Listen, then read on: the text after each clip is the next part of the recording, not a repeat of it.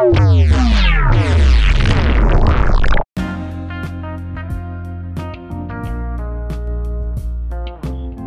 everybody, and welcome to episode 54 of UFO Encounters Worldwide.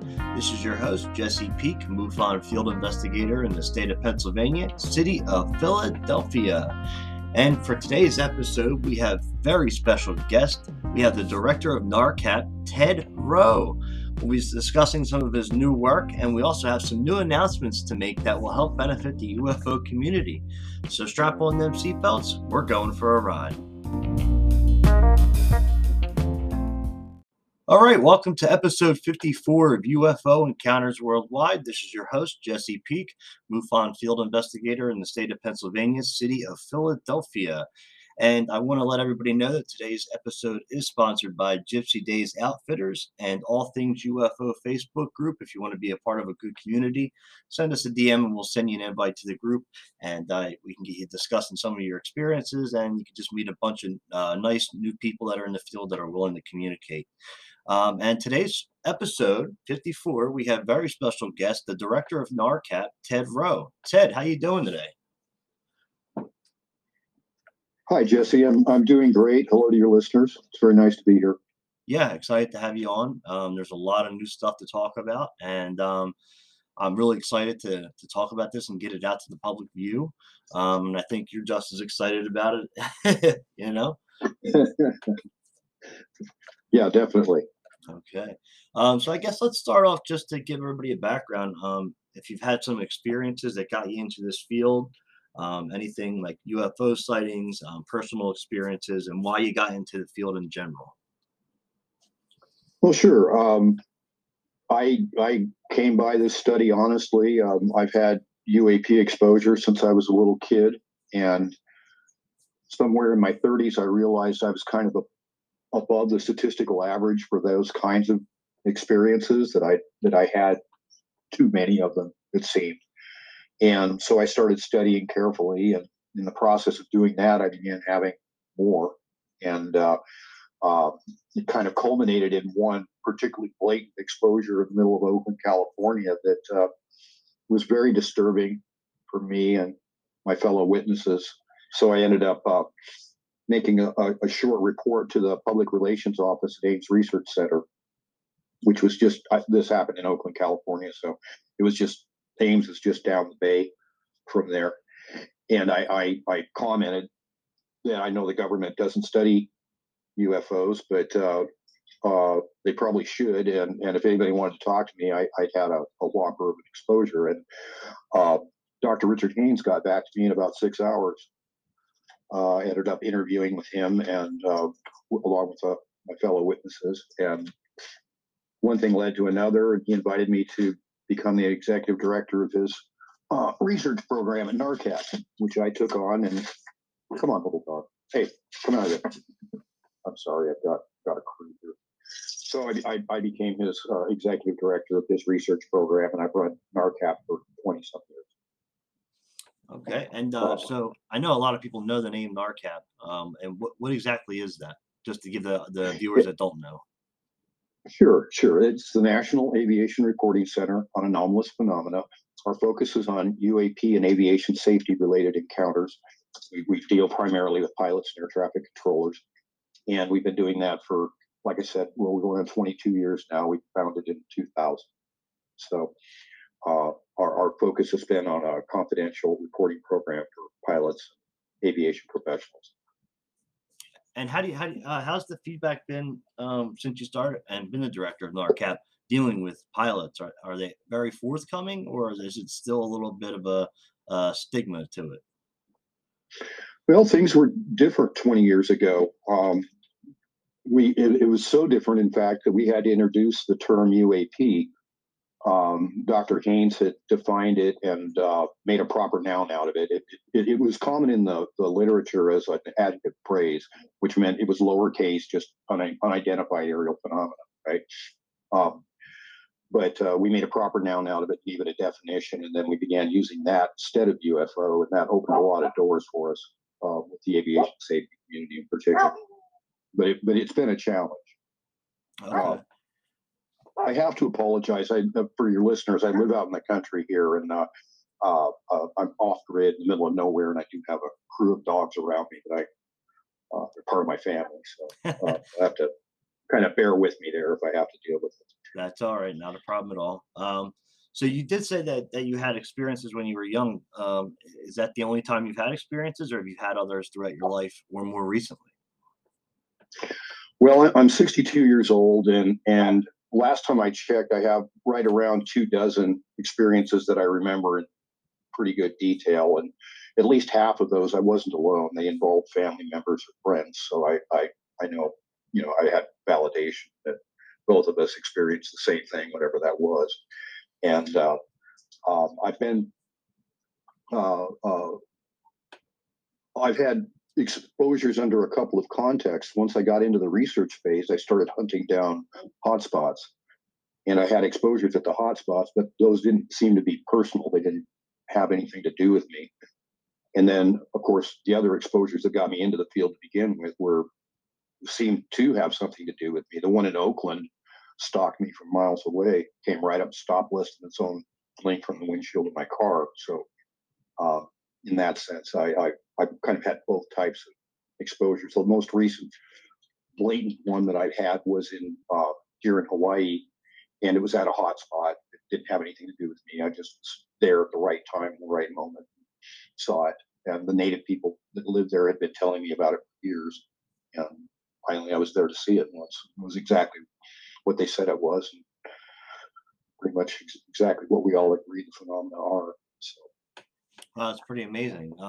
Was it an actual craft, or was this an orb, or? well, it started out, it was a ball of light came out of the water offshore, probably a half mile offshore or so. It was black tide, so it was calm, and about 2 o'clock in the morning, a little breeze in the coconut palms, a little bit of moonlight, and the water was just glass flat. And so I look out and I see this orange ball of light come out of the water um, a good ways out, and it proceeded to just kind of move towards me. I was sitting next to a temple, and an ancient Hawaiian temple, and uh, and it turned out that it was sort of it was a globe of orange light, and embedded in the middle of this globe was a disc, flying saucer, which was clearly technical. It was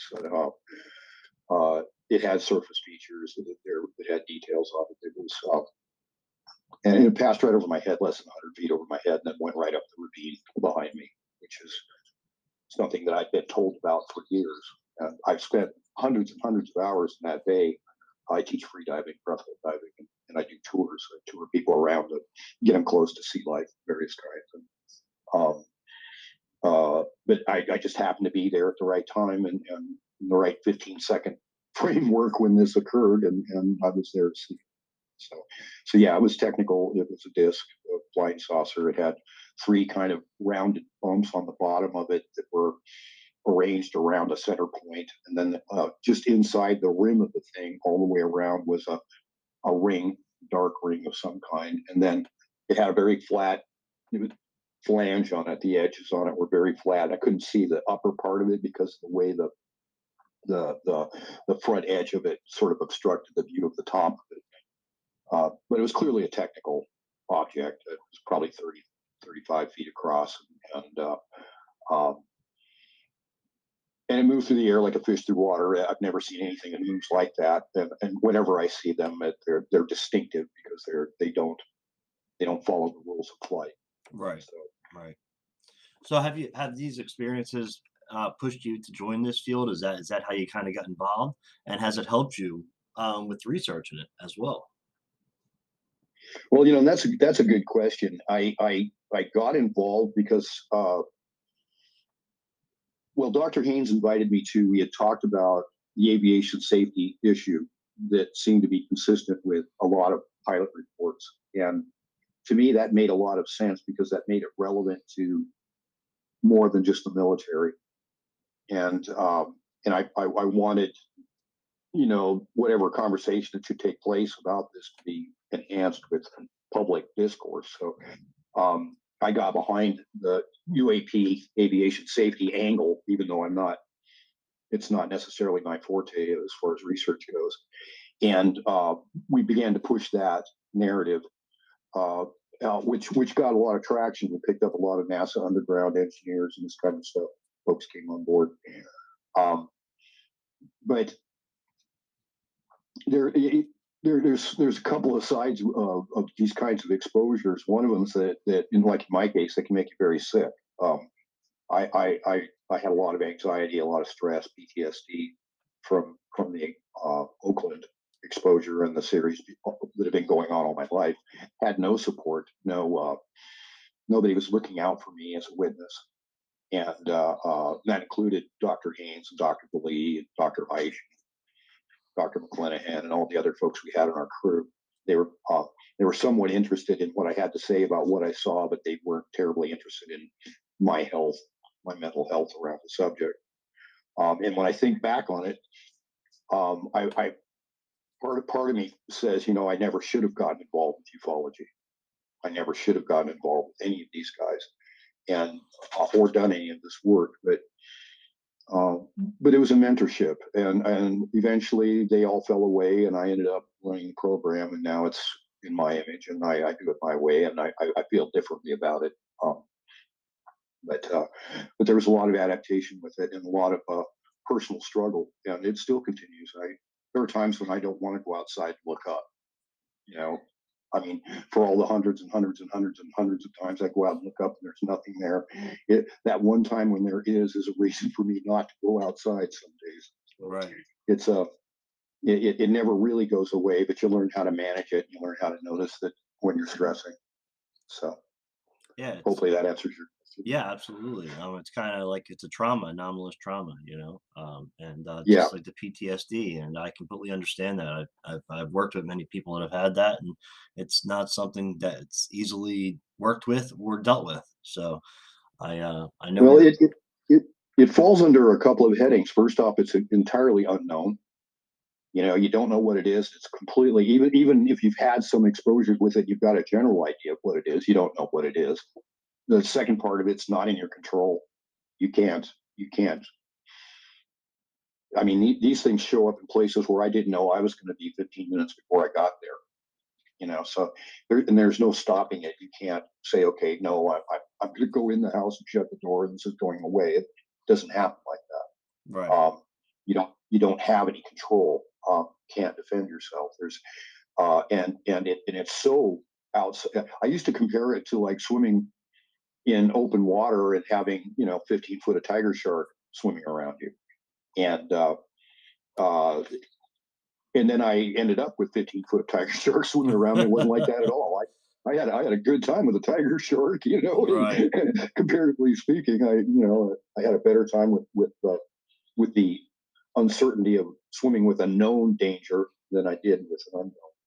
So, Absolutely. Absolutely. So you've been a huge benefit to the community, and you're known for your research and the work that you do, not only in the spotlight, but behind the scenes as well. And one of those things that you're working on now is with AIAA. And not many people know about this or know the acronym or what it means. So could you kind of explain the work you're doing and what that means? sure. The American Institute of Aeronautics and Astronautics. It's the premier professional society for aeronautical sciences and engineers. They've got a huge membership, some 30,000 members, and international. It involves defense contractors, NASA employees, and so on. And last summer, when the ODNI report came out, the Office of the Director of National Intelligence released their findings on UAP. Along with the reality of UAP, they cited three primary concerns: national security, aviation safety, and a stigma that was inhibiting research and conversation on the subject. And about a month later, or not a month, literally a week later, I got a call from AIAA asking me if I'd be willing to present our findings at NARCAP to the AIAA membership at their AV21 conference in last August. So I was one of 5 or 6 people that were invited to do this. And so we presented as a panel advocating for the scientific research of unidentified aerial phenomena. Then about a month later, they called us back to form a small development team, and I became a development team specialist, a subject matter specialist for the group to develop a program inside AIAA to engage on the aviation safety and stigma aspect of the ODNI report. And so I spent the last 7 months helping to design and prepare that program, which we're rolling out here at the end of this month with the AV22 conference. We're having another panel discussion, and we're going to have some more experts in aviation safety and other areas speaking out on the subject. So that's the AIAA. It's a very important development. We're going to be calling for papers and having technical engagement. We'll have technical forums and so on, so that people who are doing science and engineering related work on UAP can have a chance to bounce it off of peers and see engagement by the larger scientific community. So that's the AIAA program in a nutshell. Okay. And is there somewhere that people can follow this at, or is there a website for it? Well, we have in the engage section of the AIAA website is a segment for our UAP program. Right now, we're referred to as the UAP COI, which is Community of Interest, and that's going to change probably. Our status is going to change with the group here sometime shortly. If you go on Twitter, our handle on Twitter is at AIAA_UAP, and that's one of our outlets for information. We're just developing our digital footprint right now. AIAA is going to add more materials for us as our process develops here. So, but those are the initial contact points we have. So are you guys working with pilots again within this project that you're doing now? Not directly. No, this is more about developing strategies and modalities for mitigating aviation safety factors, both Okay. in air traffic, space traffic management, as well as airborne and ground-based. So this will Hopefully, basically be like something that pilots will use as a tool then, correct? right. Well, ideally, we're going to come up with a detection system. Some way of actually knowing when these things are around, and they'll either be ground-based around aviation facilities, or they'll be airborne or spaceborne. Um, but ideally, we'll get to a point where we can detect them technically, and include that in the um, collision avoidance systems of aircraft. Yeah, that's amazing. And it's great to have all these different people that you're working with to make this happen. And this will be very beneficial to pilots and our Navy fighters and our fighter jets. So it's absolutely amazing that you're going to be able to do that in the future, and what you're doing now to get that moving forward. Well, our primary focus is going to be on general aviation and global aviation. So while we start with taking care of the commercial airlines and air crews, inside of our own country, we're going to be reaching out to other countries who have similar concerns and interests, and developing a global program. There's the International Civil Aviation Organization, which is a part of the UN, which is basically the global FAA, and they set the standards for regional air traffic management, so on, you know, and safety factors of every kind that are related to flight. Standardize it. That's why most airports look the same. That's why most aircraft maintenance is managed in the same way. All the systems are designed so that one bolt is found to be bad in one aircraft in one place. All bolts everywhere are examined and removed and replaced. That kind of situation. So Right. hopefully this is going to range a lot further. The DoD is going to take care of our military flyers, and I think where our focus is going to be on the larger picture. Okay. And then you also said that NASA was getting involved with your team, correct? Well, yeah, and not necessarily involved with our team so much as we're developing relationships. And now that this NASA program is going online, we're developing a relationship with that team also. They're just starting out, and we're not that far ahead of them. So, but yeah, we're making sure that we have communications.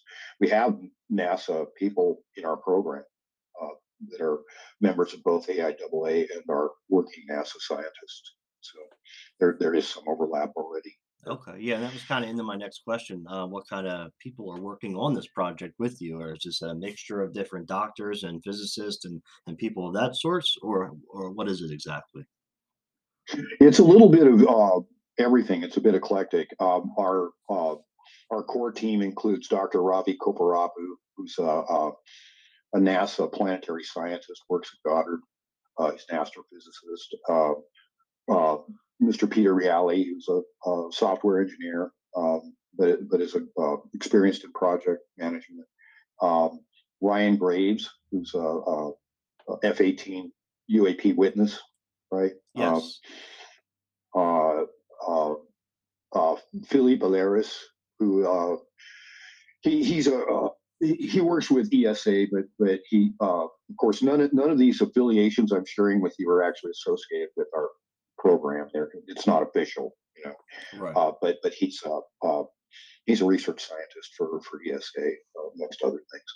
And then of course myself, I'm just a devil may care flying fool with subject matter expert and decades of experience wallowing around in all of this. Yeah, that's great. It's absolutely cool to have all these different people coming together to work towards something within the UAP field, especially something as important as this, working with our flight and people that are going to be able to be protected because of what you're doing now. So that's it's great. It's great work you're doing, and you yourself always bring the next step and the next level and everything. And I love that about you.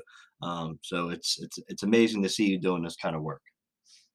Thank you, thank you. It's a lot of folks would think, well, flight safety, obviously. I mean, they're UFOs, right? They're piloted. They don't want to hit anything. They're going to avoid us. And I'll tell you, when you read these witness reports from pilots about what they experience, they have no reason to believe that they're safe. And even if the object is avoiding them, the pilots could make an input that could lead to catastrophe. So there's a real issue here, and it needs to be addressed. So I'm happy to be part of that. Yeah, absolutely. I think it'll be very beneficial to not only the UFO community but the pilots themselves, and really will make the footprint for how we do flight safety in the future. So it's great. So have you been working on anything else besides this lately? Anything that you wanted to bring up and talk about? Yes, yes, of course. And actually, I've been working with you, Jesse, Yes, and yes, I mentioned earlier that I'd had some mental health issues associated with my own exposures, and um, and now that we're in a recruiting phase. We're pulling in new scientists and new researchers for our other programs, and I started worrying about them, thinking about, well, uh, these are fairly narrow thinkers. They're very interested in how that little ball of light does what it does, but they haven't got to the point of asking why it's doing what it does. right, And in my case, there's a definite why behind it, and not everybody's prepared to manage it psychologically. And the more they dwell on this, the more vulnerable they become to mental health issues. So I wanted to shore that up and be of some support.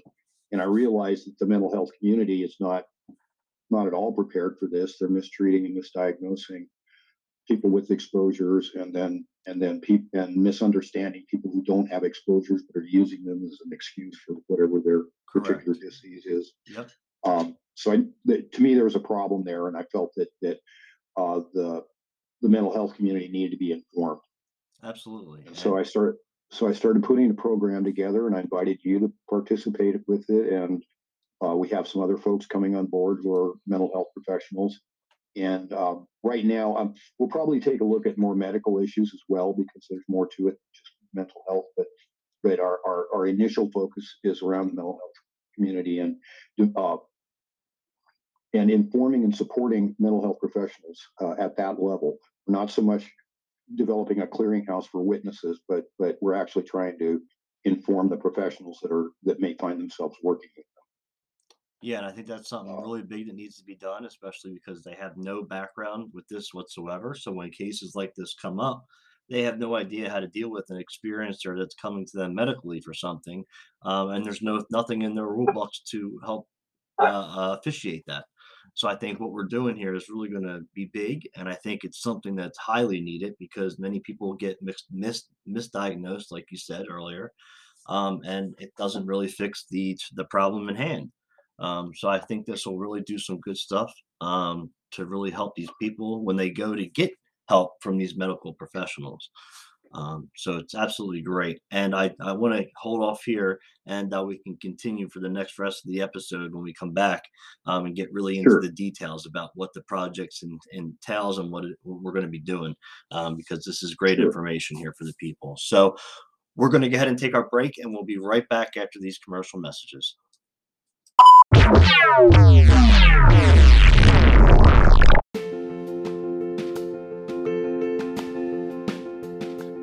The official sponsor of UFO Encounters Worldwide podcast, hosted by Jesse Peak, MUFON field investigator in the state of Pennsylvania, city of Philadelphia, is Gypsy Days Outfitters. Go check out their brand new store over at Etsy. They have a variety for everybody and everything.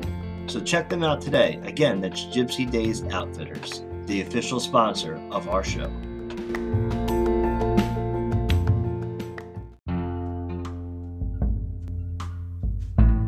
Are you looking for some new swag? Well, UFO Encounters Worldwide now has an official clothing line and store where you can get your official merchandise.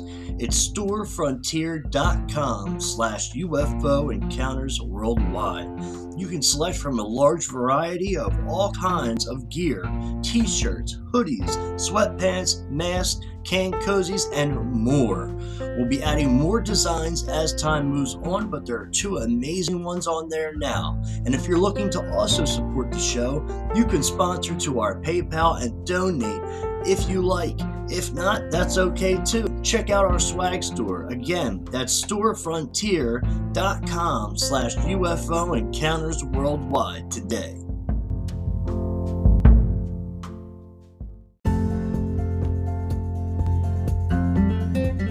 UFO Encounters Worldwide wants to hear from you.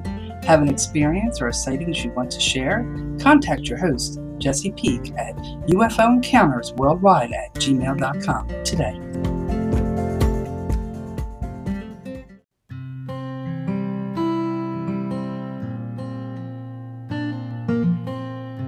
Hey, did you know UFO Encounters Worldwide has an official website for the podcast?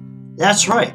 You can go to ufoencountersworldwide.wordpress.com today and check out all of the cool content we have on the UFO phenomenon. You can get all of the content and information for each episode on the website. Plus, you can follow my travels and see some of my work. There's even new weekly updates on the UFO phenomenon with megalithic structures and different places from around the world with UFO sightings. That's ufoencountersworldwide.wordpress.com. Check it out today.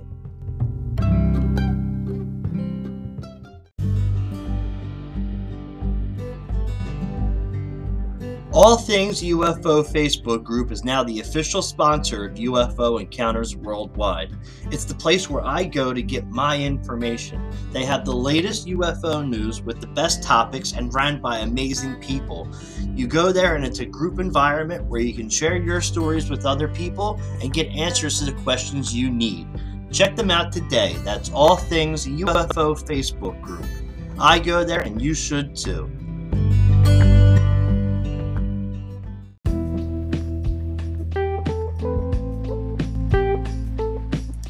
Have you or someone you know had a UFO sighting and experienced some kind of electrical malfunction?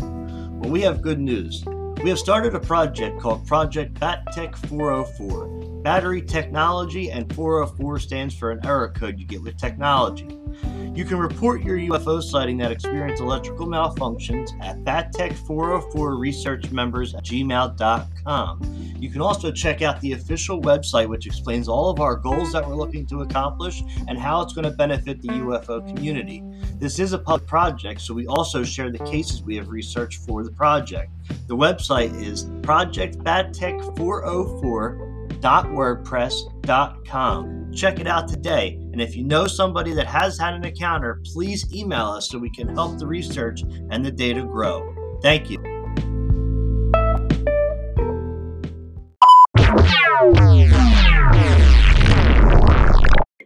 Welcome back to the second half of episode 54 of UFO Encounters Worldwide. I'm sitting here with our special guest today, the director of NARCAT, Ted Rowe. Right before the messages, we talked about a new project that we are working on, myself and Ted, and how we're bringing in different people to help educate the medical professionals that have to deal with UAP situations and experiencers. So I guess I wanted to leave it off to you, Ted, to talk about, I guess, who we're bringing, like maybe, the type of people we're bringing in, and our overall goals with this project. Sure. Pardon me. I've got a rambunctious little puppy right here with me, so hope everybody can sit in with that. So what we're looking for is a cross section of the medical community that is specializing in, for example, in the mental health folks, we're looking for trauma experts and others. We're also looking for sociologists and anthropologists. We're looking for various types of counselors that may find themselves dealing with people who've had exposures or people who are using exposures as a cover for something else. We brought together a little core team that's pretty good to deal with the operations and basic development cycle of the program. And now we're looking for credentials to help us carry those messages into the professional community. People that could write articles, people that could talk a little bit about how to integrate some of these kinds of experiences into the mainstream as they should have been years ago. Yeah, it's definitely something that should have been done years ago, and unfortunately, it's left people and experiencers that have dealt with this, and many times the wrong situation because they're being misdiagnosed, and people are sending them to psych institutes when that's not what they need. They need to address the internal problem, the main problem that's up front with dealing with UAP, and because they don't have the experience, it doesn't usually turn out correctly. And I think it's because the experience isn't generally accepted as real or possible. It's treated kind of tongue in cheek. It isn't given the seriousness and the deference that it should get, and that's got to change. Right? It's not delusion. I hear professionals refer to abduction delusion and this kind of thing. It's Right.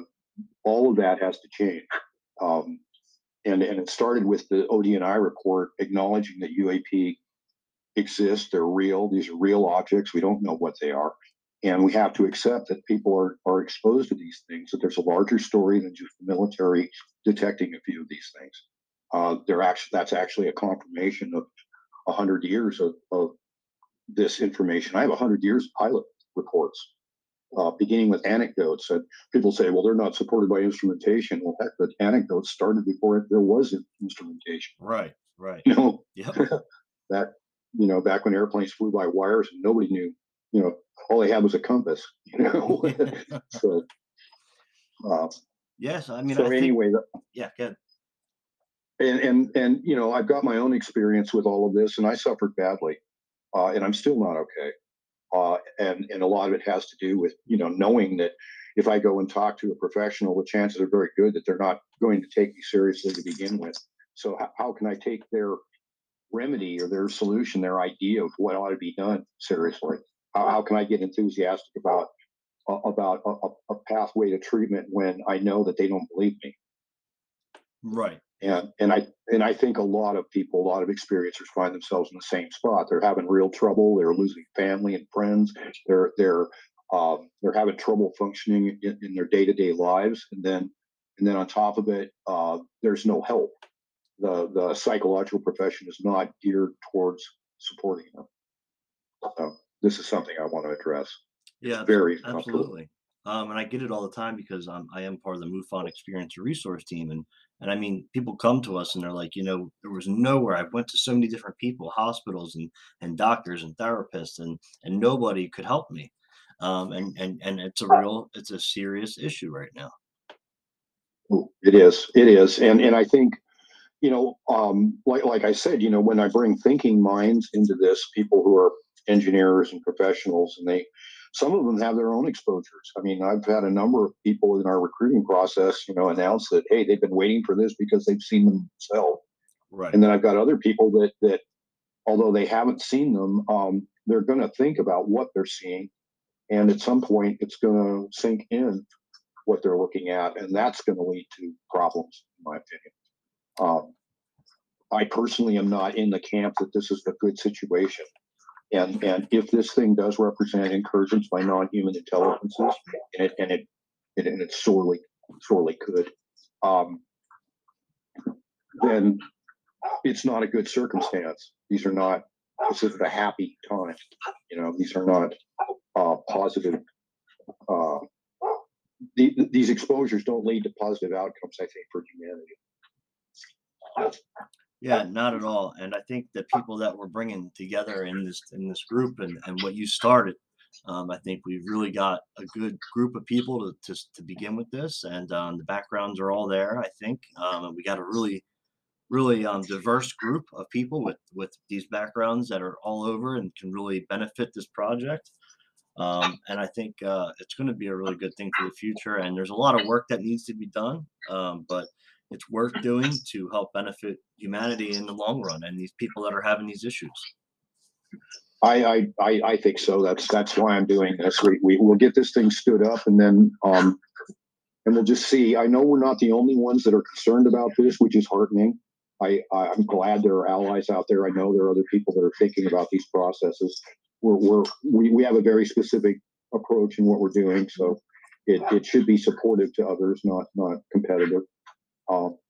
And again, this is another process that needs to go global. There are entire populations that are underserved because of this stigma, this bias against accepting that UAP experiences happen.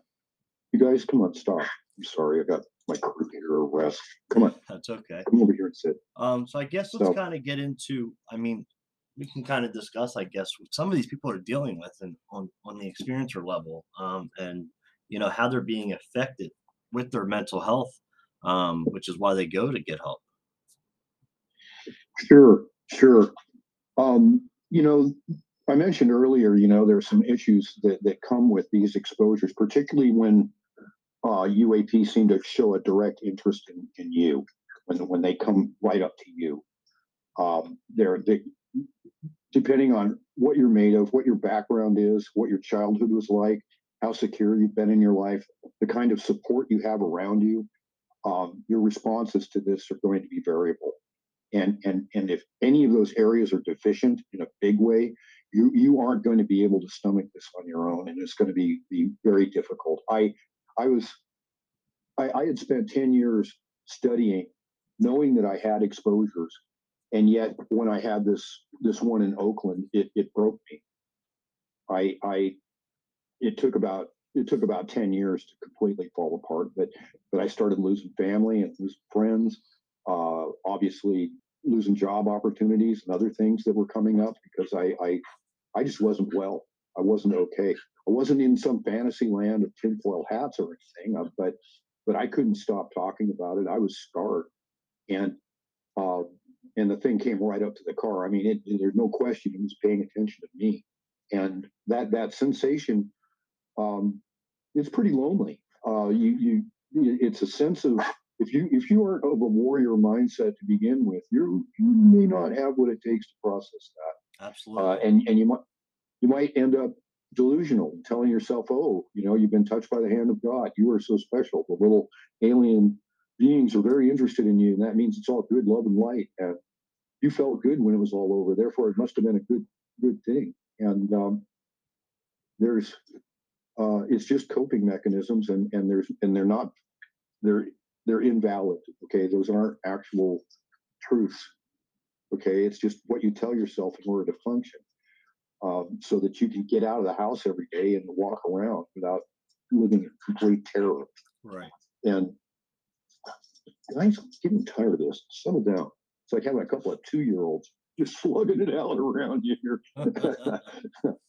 but but yeah, that most people are not geared to deal with this, and then I think the ones that are, they just stomach it and move on, and you never hear about it. That's why Right. you get a lot of the people who are mentally damaged end up being in the ufology. They become voices, uh, because they can't help it. They can't stop themselves. And then other people who have a different sensibility just never bring it up. Yeah. And I've run into scientists. I've run into scientists who've seen them that were that way. They had family, they had friends, they had everything they needed around them in order to function, and they had the presence of mind not to mess it up. And a lot of folks just don't have that. They just don't. They need help. Right. I sure did. Yeah, I've met a lot of people that were not able to handle it, and if they did not have people in their life that were within the ufology field, it probably would have went in a total negative way. I myself, I'm an experiencer as well. I've had 2 to 3 major experiences. Most were negative except for the one. So, and if you're not ready, I mean, most people will say, "Yeah, I'm ready. I want to meet ET. I'll have no problem with that." But when the time comes and you're really face to face with something that you have never seen or never been exposed to before, you immediately go to that fight or flight, and it's a whole new situation. So when it does happen to these people, like you said, if you're not in that warrior mentality and you don't have a good head on your shoulders, it can tear you apart and break you down. And this is when the people go to get help and they don't have it. That's right. That's right. That's a good overview of it. I think that a lot of it involves uh, that that sense of vulnerability. People don't want to accept that they've been violated. They don't want. Nobody wants to accept that that that something's going on that they're not in control of, Right. and that it's not a good thing. Um, and I would just advise people that come away, like I've heard numbers like 80% of people think that this is a good situation. Settle down. 80% of people seem to come away and they're all happy with their exposure with their little gray space brothers and this kind of thing, and about 20% aren't. And my feeling has been that judicious application of microwave can leave you with a screened emotion, and you can feel super happy no matter what's happening to you. Correct. Yes. Yes. And so the reality of it is that you can't stop it. You can't keep it from happening. It will happen, and they don't talk to you. You talk to yourself. The experiences themselves are absolutely sterile. The thing Yes. just comes, stuff happens, then it leaves, and and it's absolutely sterile. You project everything on it. Oh, they're here. Oh, they're my friends. Oh, they're going to do this. Oh, I'm feeling this way. Blah blah blah. That's all you. Yeah. And and I think that a lot of people just have that basic perceptual problem of understanding that they're being preyed upon. That these things, they come in the night. They don't respect geopolitical boundaries. They don't respect personal boundaries, psychological boundaries, physical boundaries, and um, and you can't stop them. So I mean, that's what we have military and police force. That we have these functions specifically to protect us from that kind of thing, and that's why we have personal arms. To protect ourselves, and yet there's some argument that we're just misunderstanding what's happening here, and I say judge it by what's taking place. It's not a good situation, and you can't protect yourself, and you need support and understanding, and you know I think a lot of people really aren't ready for that message. I think that a lot of society really doesn't need to feel that way about this. That Right. if you're not exposed to it, you really shouldn't be thinking about it. You need to Right. be a good human, and moving our humanity forward, Right. being positive about what human beings are and what our future can be, and uh, let those of us who've been terrified worry about what needs to be done next. Yeah. I mean, I try to tell other people, I'm like, you all have these protocols for being a psychologist or a counselor when people come to you with other different kind of mental health issues, and there's implications that are put in place to help these people and these individuals because it's been happening for some time. Well, this is the same thing, but it's a different level, and they need the help just as much as anybody else needs the help in a different situation. And there's no reason that we shouldn't have that help in place to help these individual experiencers. I agree, and it's really about providing a knowledge base that is accessible and is reliable, so that they can start once professionals can accept that these things happen, they can start writing their own papers and working through their own issues in terms of what it is. I This program we're standing up here isn't to define how psychology and medical science should look at these situations. It's to encourage them to look at it. They're Right, the experts, right? right, But what they need to understand is that these things actually happen, and uh, and nobody really knows how far down the rabbit hole it goes. When does it become delusion? When the experiencer is telling you about what they've had, I don't know. Having seen plenty of strange myself, I'm very careful about dismissing what other people say they've been exposed to. But medical science and psychology needs that touchstone, that fundamental understanding that these things really happen. And then, hey, they're the geniuses. They're the PhDs. Let them write the papers. Let them put it in their journals. Let them argue it out in terms of how best to engage. But at least then they're doing something right. other than just ignoring it like they have for the last 100 years. Yeah, and that's why I'm so happy to be a part of this project with you and the others that are involved because we're really going to kind of set the tone to get this started in the right direction with the correct research and the right information because we have been there ourselves and experienced this kind of thing before.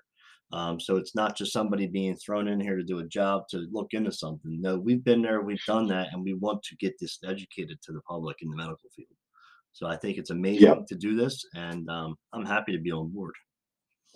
Well, and I'm happy to have you. You've been an asset, and we've got a number of folks in the group that are I'm very pleased with, and I anticipate some good things coming of this. And this has been a personal goal of mine for quite some time to stand something up like this because I've suffered myself, and for the longest time, I mean, I ran NARCAP for 17, 18 years before I could even admit that I'd seen a UAP myself. Right. I mean, I shared it with friends, sometimes, private conversations and stuff, but I couldn't. I actually, at the AIAA conference last year, in my presentation, I mentioned an observation, the one of the UAP coming out of the water, uh, and described that, and it allowed them to think of me as somebody with direct experience. They need to understand that there are researchers with direct experience, and that if they're going to be researchers, they can get direct experience. There are places they can go to see these things. So, you take every little bit of ground you can as you can, right? But for the longest time, I couldn't even admit that I'd had experiences. It was like, okay, you've got experience with the subject matter that disqualifies you. Obviously, you're not neutral. You're not. You have a bias, and I mean, does a guy have a bias because he knows a certain species of snake lives on a certain island and he has to go there to see it? You know, um, that's not a bias No. because he knows the snake exists, right? And Right. other people aren't because they haven't seen it.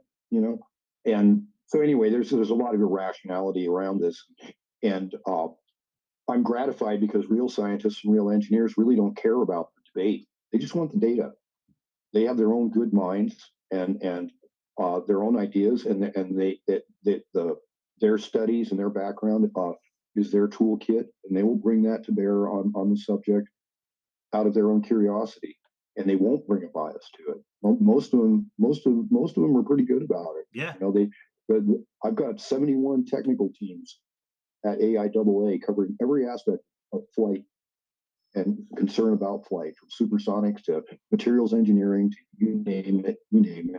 All they want's the data. They aren't saying, "Oh, this is stupid. We shouldn't be looking at UAP." They're just saying, "Show us what we should be looking at, and we'll tell Exactly. you what we think of it." And it's great to have And that that's very those hard. open minds, and like, yeah, go Yeah, Yeah, like it's great to have those people on board, and with the project that I'm directing right now, we have a couple scientists that are on board, and it was very it shocked me how quickly they were ready to get involved and to get the data.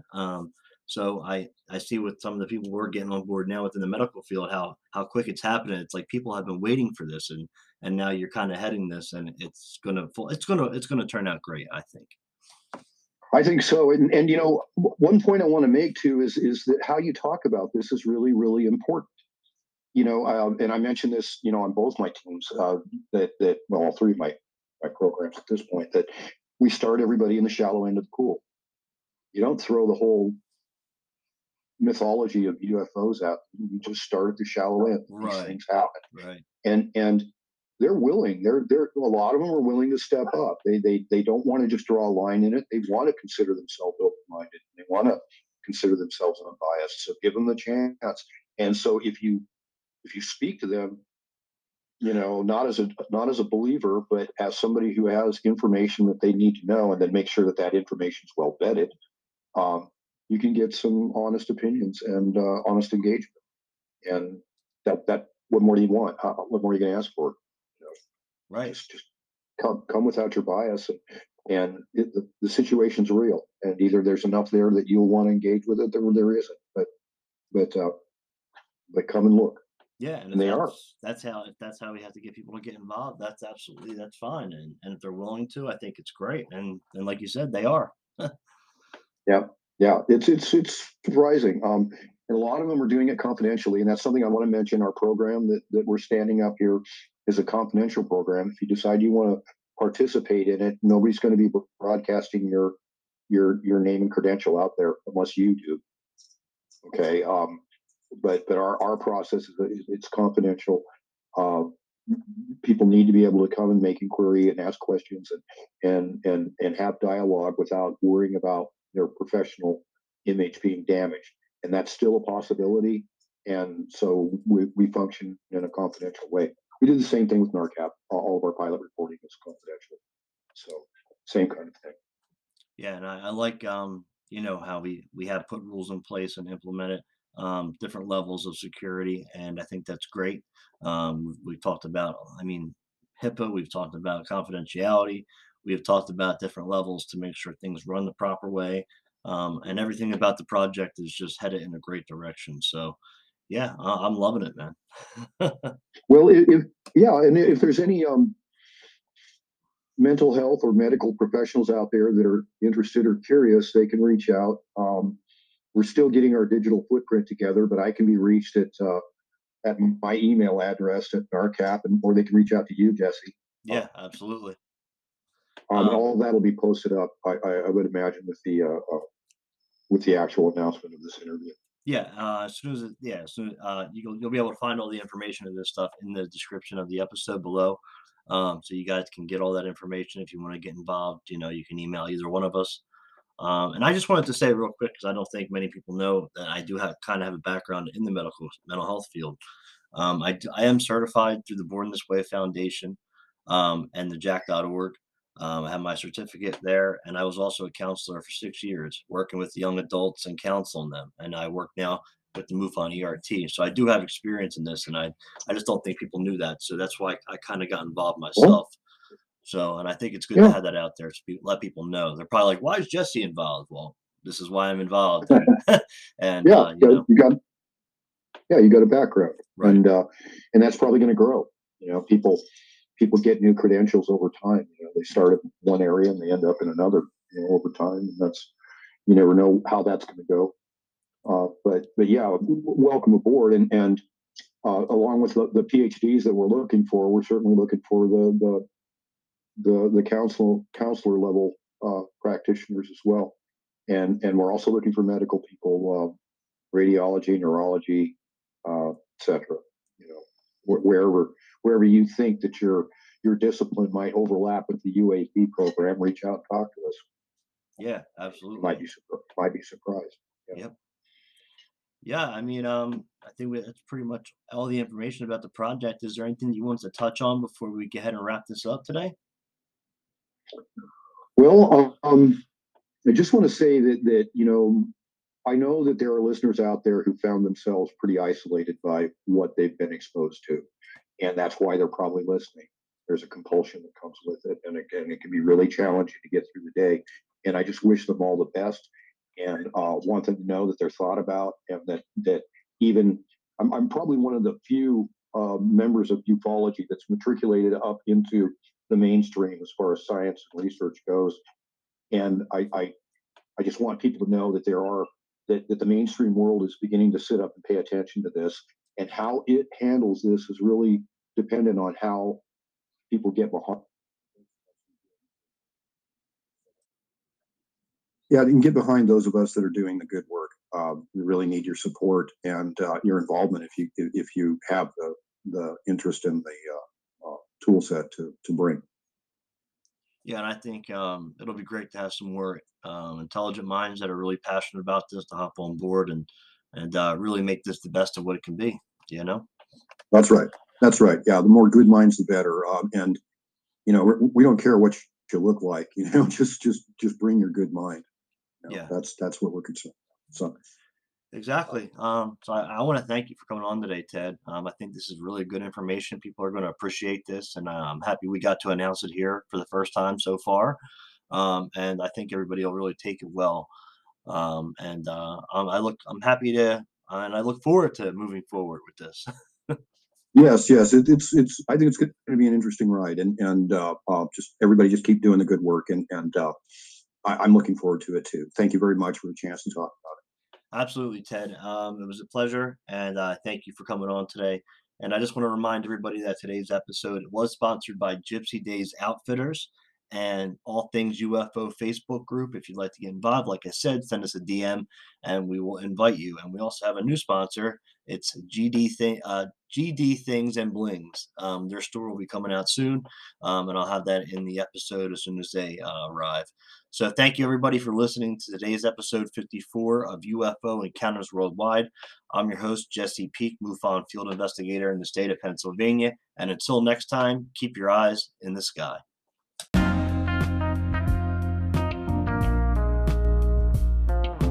Well, I want to thank everybody for tuning in to today's episode 54 of UFO Encounters Worldwide with our special guest today, who was Ted Rowe, the director of NARCAP. And I hope you guys will be looking forward to some of the new stuff that'll be coming out very soon in the future that me and Ted talked about today. And I also want to give a big thanks to our sponsors who continue to make this show happen every week. And that is Gypsy Days Outfitters. And that'll be All Things UFO Facebook group. If you'd like to join a great community of people, send us a DM and we'll get you an invite to the group. As for next week, we have Eric Schlimmer, who is the UAP therapist. We'll be talking about UAPs and mental health, which is a big subject in Today with Experiencers. So I hope to see you guys have a great week, and we will see you back here next week. So until then, keep your eyes in the sky. Yeah.